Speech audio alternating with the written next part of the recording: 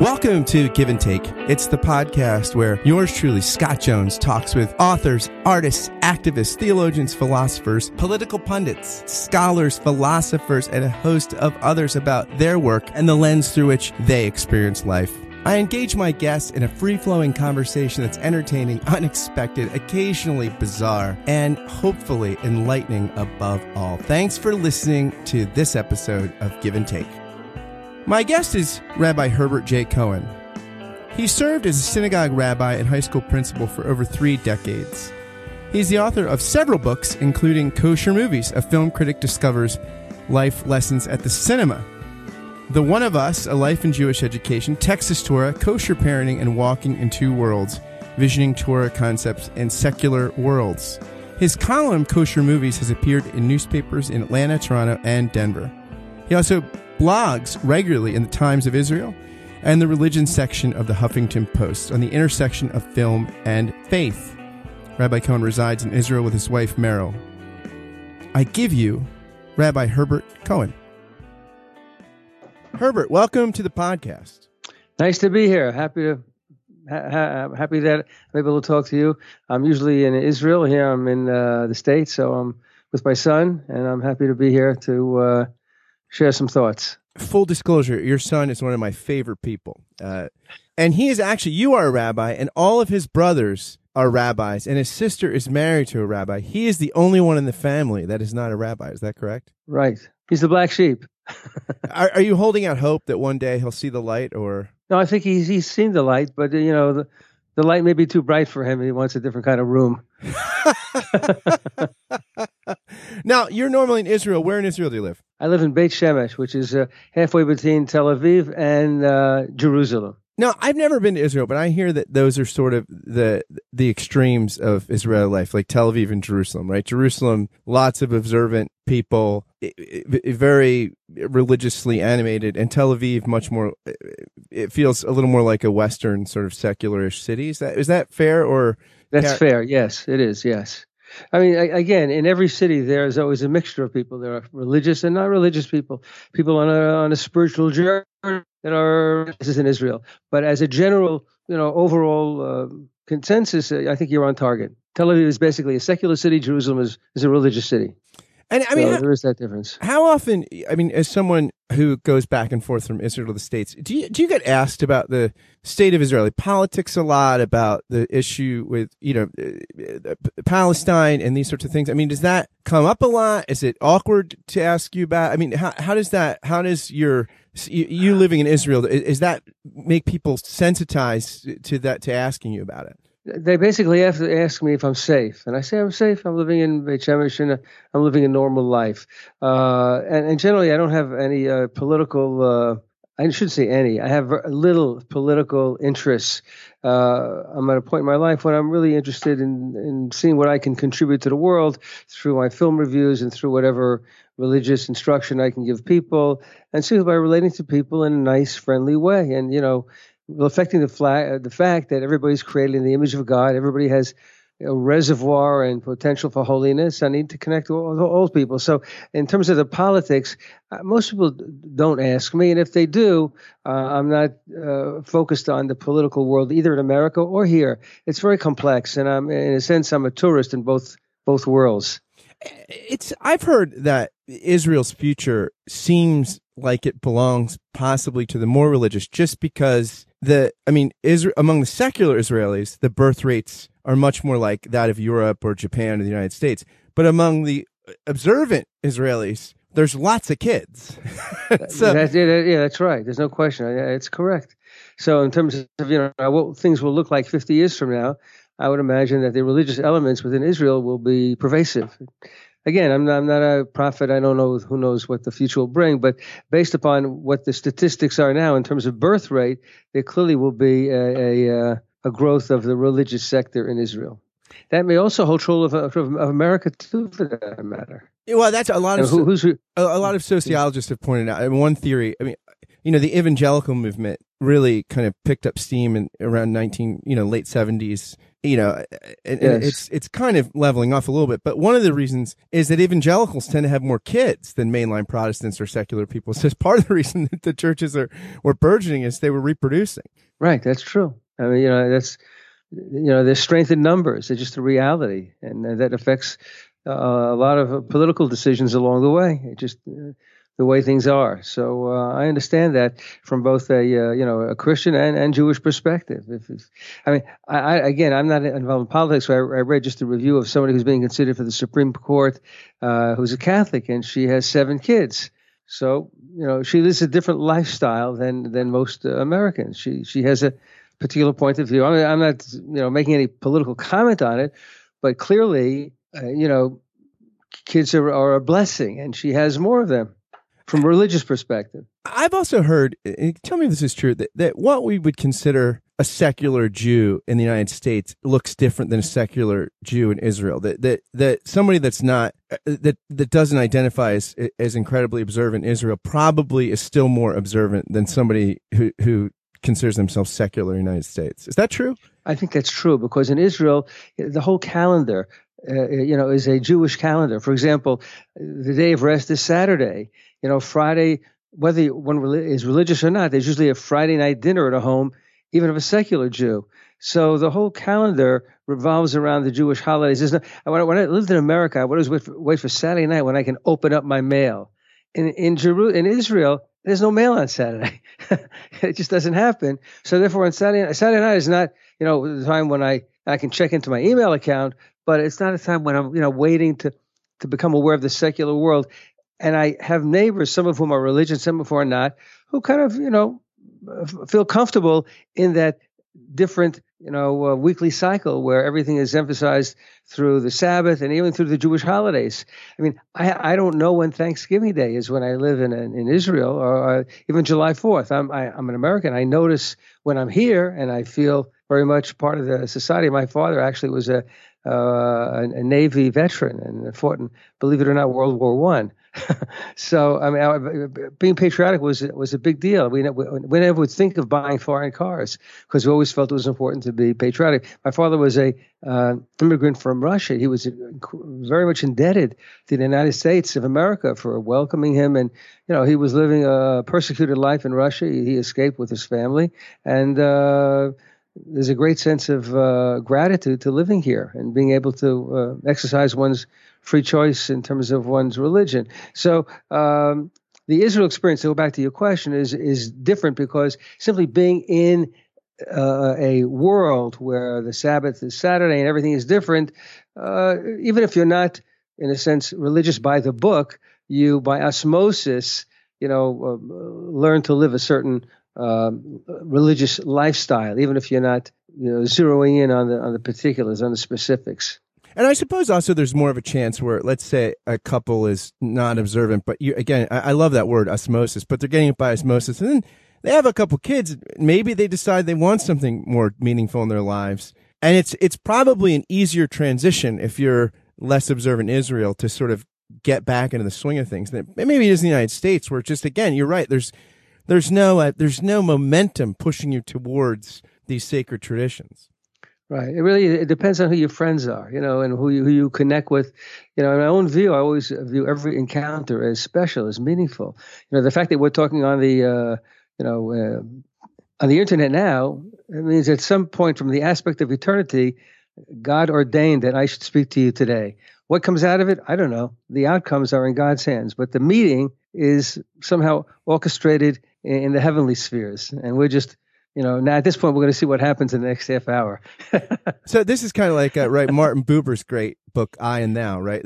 So often the way we relate to people is I, it, right? It's transactional. And you're saying that, wow, your kind of mission in life is to get as many I, thou moments as possible, where people are subjects, not objects, right? Right. Right now, you and I are both thou.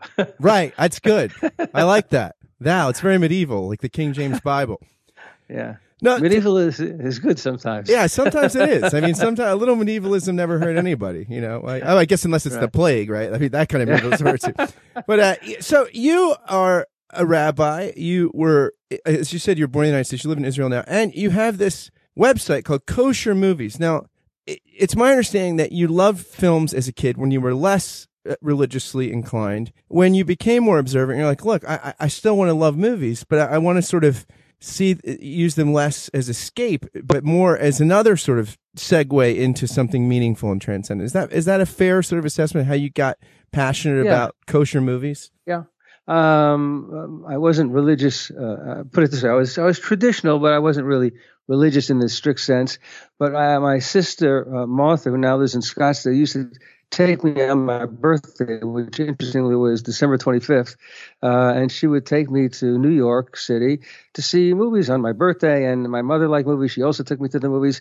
So I was reared on the cinema. Of course, the cinema then was not what it was like today, but I was very comfortable watching movies. It transported me from my parochial town of Mount Vernon, New York, which is a small suburb of New York, into worlds far away. Cowboy movies and swashbuckling movies. They transported me and gave me a sense of the world outside of my little city in New York. And then I remember I was present at the first time the Radio City Music Hall, which is a major film venue, for the first showing of Shane with Alan Ladd, and they showed it with a wide screen. And, my jaw dropped when I saw the screen get wider and wider, and I was transported out west, and I liked that. And I kept on going to the movies. But then as I got religious, I had a rabbi in my community who took me on as a project. He felt I was, ready to sort of grow spiritually. And he got me to go to a religious summer camp, and I was sort of born again in a different way. I had no idea what I was doing, but I, in a sense, did all the stuff outwardly that made me seem more religious, because to me that was it.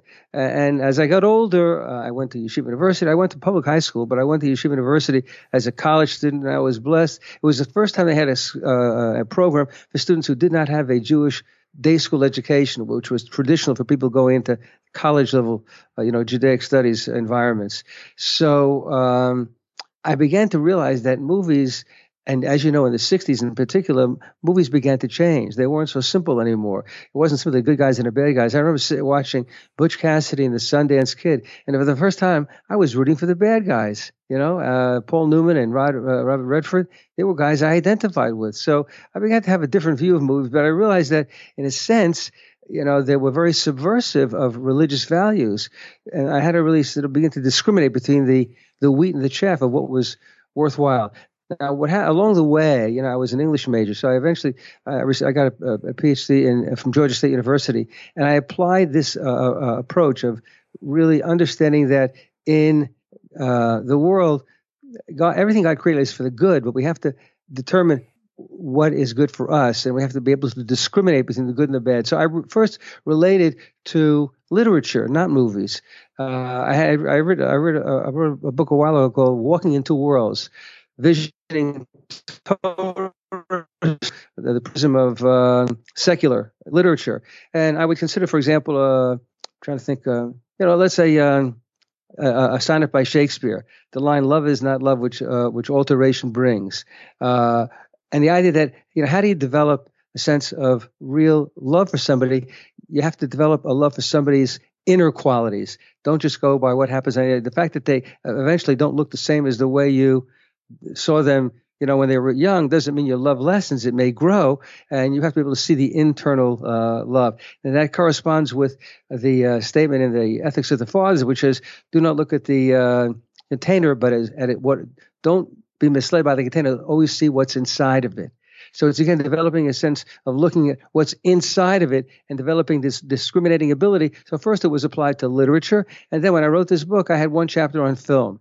And then I realized that more people see movies than read books, and that if I want to, in a sense, impart some valuable messages about life, I can look at films and see them as teaching tools. In a sense, a kosher movie isn't. All my movies are not strictly kosher in the conventional sense, but they're kosher in the sense that they have something valuable to teach us about life. They can tell us something that's worthwhile. If you want, I'll give you an example. Yeah, well, it's really interesting. I found on your website you had a really interesting review of the film. Oh, shoot. Now it's escaping me now. I'm going back to your site here. Manchester by the Sea. Yeah. And you talk about there in that film You have a really interesting kind of reflection on the Jewish perspective on guilt and how it can be a positive thing, right? Yeah. Not always a negative thing. Yeah. I would say that's just, at first I saw that film. I wasn't going to review it because there are parts of the film I felt a little uncomfortable with. But what you find uncomfortable? Is it like explicit? Like when you are uncomfortable with a film, is it generally adult content, mature theme? Like yeah. The kid, the adolescent, is having relations with, I think, one or two girls, and there's a lot of profanity. But I can't review anything if I say I'm not going to review films that have violence or profanity. I stay away from films that have nudity. Yeah, you couldn't even review stuff in the Torah if you kept away from violence and profanity. Exactly. I want to take a brief moment to ask you a quick question. Do you like this podcast? Do you enjoy it? Do you look forward to listening to it while you do a morning, afternoon, or evening routine, or while you're exercising, or while you're caught frustrated in traffic? Do you tune into it because of the conversations you find here? If the answer to the aforementioned questions is yes, or even just a solid maybe, would you do something for me? Would you consider becoming a Patreon sponsor of the podcast for just $5 a month or more? It's for a good cause. You can help this podcast and one of the many others I do keep going, and you can help launch several other podcast projects I've got in the works. So I invite you to be a patron through Patreon of this, which I think is an art form you're enjoying and will continue to enjoy. Again, any contribution is welcome, but for $5 a month, you will get a shout out on the thank you roll call, which begins right now. Thank you, David Babico, Ellis Brazil, David Zoll, Sari Graham, Peter Steigerwald, Samantha Blythe, David Norling, Charlotte Donlin, Barry Stewart, Larry Rule, Stephen Lipless, John Schneider, Ben Crosby, Liam O'Brien, Jim Kress, Stephen Rowe, Ben DeHart, Jordan Morsberger, Josh Redder, Jennifer Underwood, Kai Whitpennig, Simone Garabedian, Samantha Konauer, and Jim Kirk.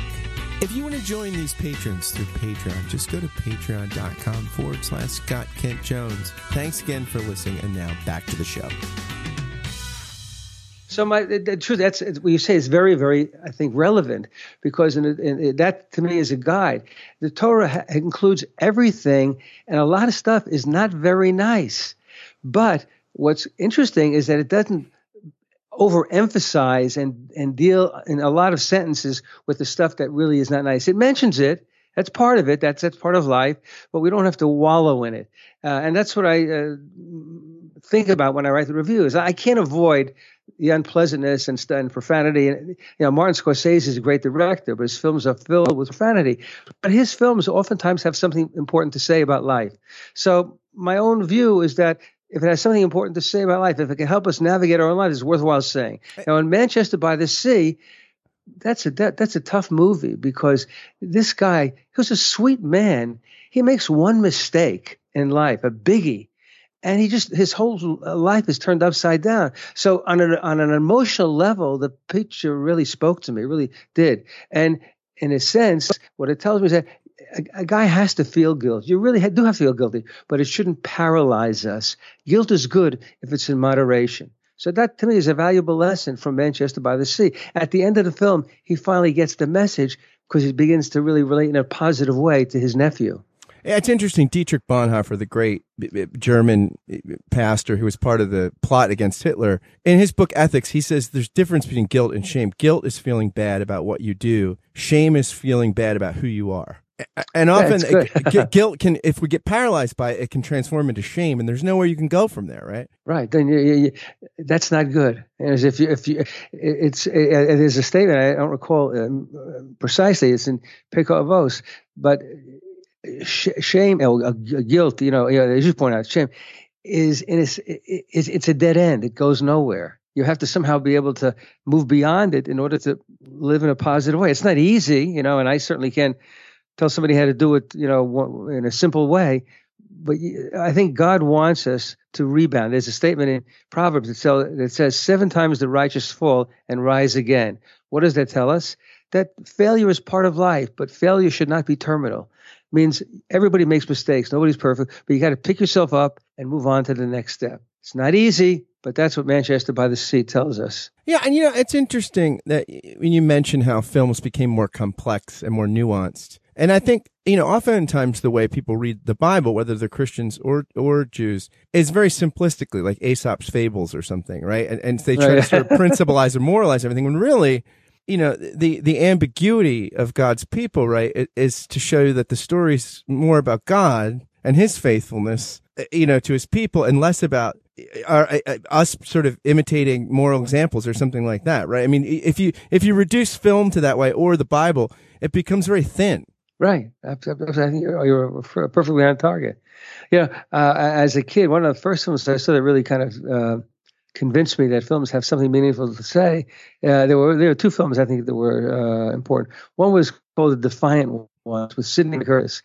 I happen to live in a black neighborhood, and there is, a sense that when you live in a neighborhood of mixed race, that you sort of have a certain perception of blacks as they may have a certain perception of whites.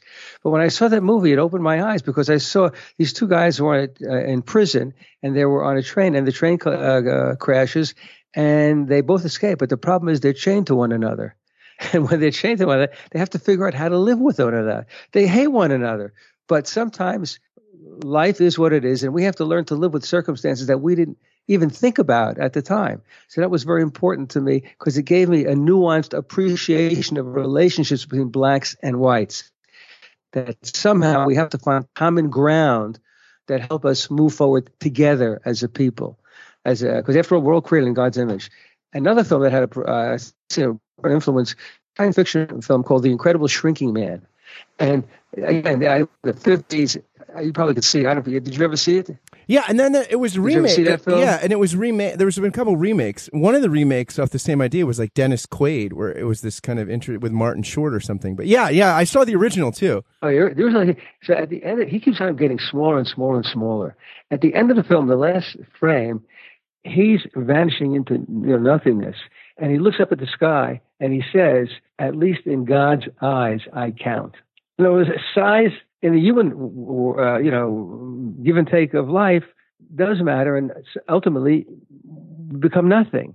But in God's eyes, we're still something. So that was a profound message. Imagine, if a person is ill and he sees his strength ebbing away and all sorts of afflictions come upon him, that's a tough, situation to deal with. But if you're a person with a certain spiritual or religious perspective, I say religious more than just spiritual, then somehow in the ultimate scheme of things, from the aspect of eternity, I still have meaning. My life still counts. Those are profound messages, and I think that films really give them power when you see that unfold before you on the screen. It's interesting. John Paul II, at the end of his life, was very intentional about being filmed in public events with Parkinson's, because for this very reason, shaking hands, drooling, because he wanted to say, look, just because my health is escaping me, I'm still in the image of God, and I don't have to be ashamed. I thought that was very powerful for a man who became Pope, very virile, like young guy, and to be unashamed about his own fragility is a powerful statement for a religious leader. Right. It's muscular Christianity, in a sense. Right. Even when there's no muscles there. Now, it's interesting. Right. You just made a reference to spiritual religious versus just spiritual. I mean, there are so many people, I'm sure, in Israel, especially in places like Tel Aviv, and they're all over the United States and Western Europe, that say they're spiritual but not religious. And my sense is that you think that this is sort of like that these traditions tend to be deep spiritual traditions, right? Tend to be team sports. Like, is that a thin kind of approach to transcendence, you think? Yeah. I don't know what that means. It's so general. I'm not saying it's bad. I just don't know what it means. But a person who is religious, I know that he conforms to certain rules and regulations. He's committed. He's made certain specific decisions about how he's leading his life. When a person tells me he's spiritual, I don't know what that means. Maybe it's something good, but I don't know. I can't translate into reality in a meaningful way, at least for me. Yeah, it seems like another sort of. It seems like one more consumer good, taking religion and commodifying it, right? Making a sort of consumer good where you sort of cafeteria style pick, like you pick a custom car, a custom computer, you pick your own custom spirituality, right? Right. That's true. No, I wonder, as somebody who is a lover of film, I mean, John Podhoretz, who's the editor of here in the States of Commentary Magazine, great Jewish thinker, center right kind of thinker, he's a film expert, and he's talked about how the film noir for America was the 70s, The Godfather, Midnight Cowboy, all these films that were, and he said people went to them, right? Like more people went to the movies more often. He said, now we have everything superhero, this, Iron Man 9, Avengers 14. He said also, because of the average person can afford, if you're middle class, an amazing television set, right? So the cinematic experience is more produced in the home. I mean, are the golden days of film behind us, especially when you look at like television? I mean, I think the water cooler conversations in the United States are much more around serial dramas on HBO or Netflix than they are around films. Yeah, I have a discussion about that with my son Benjamin. He enjoys series, TV series. I can't do that because I can't spend, in my own view, I can't spend that much time, watching a series. So I limit what I do basically to films.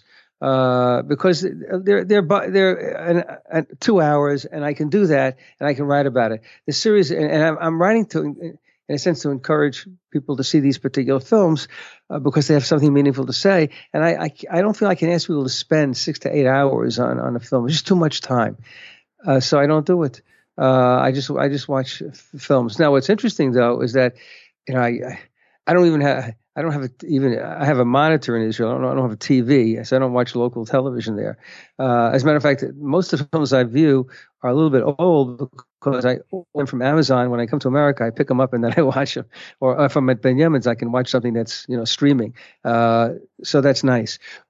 But movies nowadays are very problematic. And when I give a talk on kosher movies, when I usually, not this particular trip is basically for family, but I come back in November, and last year I was traveling to Florida, Stamford, Connecticut, Chicago, giving talks and also speaking to schools in professional development sessions about how to use film in the classroom and how to, in a sense, become a discriminating film goer if you're concerned about your religious values. And one of the things I tell my audiences right away is that if you don't go to movies, it's probably best that you not go to movies because they're basically very problematic and corrupting. But if you're a moviegoer from youth or you really like them a lot, like I do, then at least I'm here to give you some guidance about what might be more worthwhile. The golden age of movies is, as they said, I knew, and I'm older than you. That's long gone. On the other hand, I may not see some of these, superhero movies, but there's a lot of interesting stuff going on in independent cinema, and I find some of these films very rewarding, very good. I mean, Manchester by the Sea is one example. It's a small movie, but it has a deep message. There's a big movie. There's two big movies I like, which I'll just share with you. One of which is a conventional story, but really very well done. And it's an old movie, Chariots of Fire. You see that? The Runners. It's one of my favorite films. Yeah, I love it. I was into running when I saw that. And there's, interestingly, the two heroes of the film is one Jewish and one is Christian. I identify totally with the Christian minister because he sees running as really, it's almost an ethereal experience.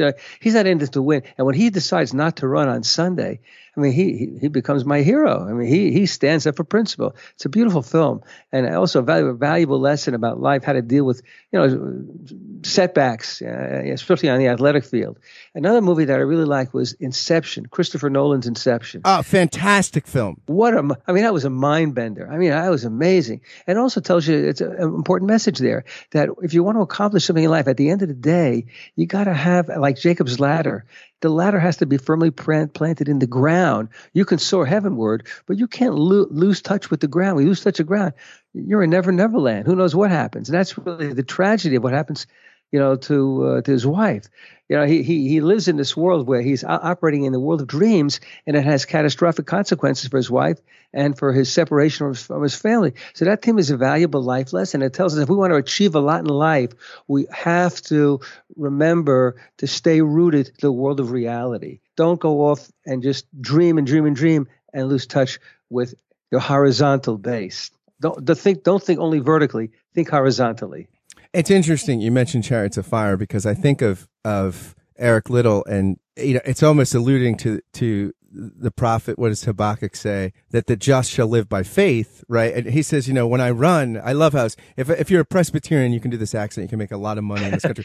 When I believe I was made for a purpose for China, but when I run, I feel his pleasure. And then when Harold Abrams is asked why he runs later, he said, because when that gun goes off, I feel I have 10 seconds to justify my existence to the world, right? I mean, one is justified by the pleasure of God. The other is justified by his own achievements. And it's just, it's very, it seems shallow. like two different ways to live your life, right? I mean, I like Littles. Yeah, me too. It's a great film. I love the music too. When I run to the beach, I like to play that on my iPhone, in my AirPods. So let me ask you this. As a rabbi, I think every era, faith communities in every era face different challenges, right? Like challenges in the pre-modern world, the medieval period or something, are different than those in sort of modernity or late modernity. As culture changes, the challenges of faith kind of change. I mean, what do you see as for contemporary Judaism? What do you think is the kind of contemporary theological issue or problem, a dilemma that has to be grappled with if people are to be both modern and Jewish, to be Jewish, and as you say, to live in these two worlds? It's complicated. It really is. And I think that one of the major issues is simply we have so much. There's so much materialism. Everything is available to us, and even, from a medical perspective, the lifespan is growing.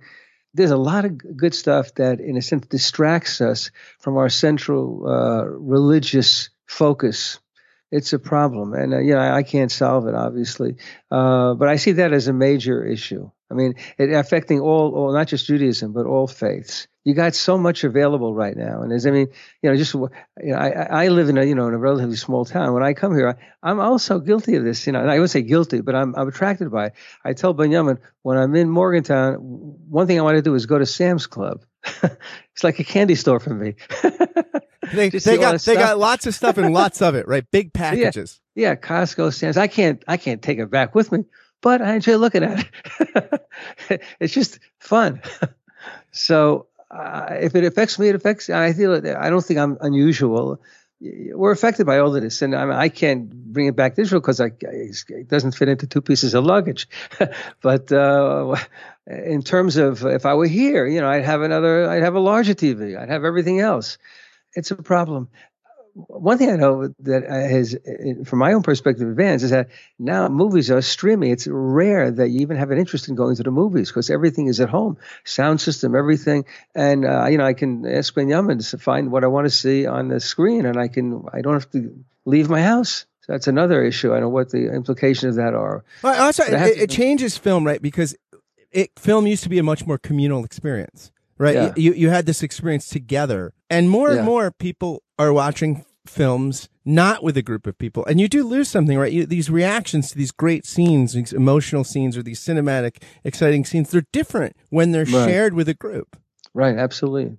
But also when you go with a group, you can talk about it afterwards. You can process what you've seen. I remember at the end of Butch Cassidy and the Sundance Kid, in that fiery burst of gunfire. I mean, I was shocked by the ending because I wasn't prepared for it. I hadn't seen the West before, but I was with a group of people, so we talked about it. And when you see it by yourself, it's a wow moment, but there's no way to share that experience with somebody else. But it's you have to just weigh if you have to pay a babysitter, it becomes very expensive to go to a movie.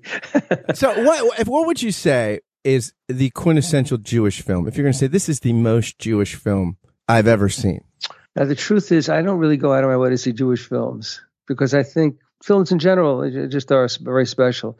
So the truth is, I can't even remember a Jewish film that, is memorable. I'm trying to think. Let me see.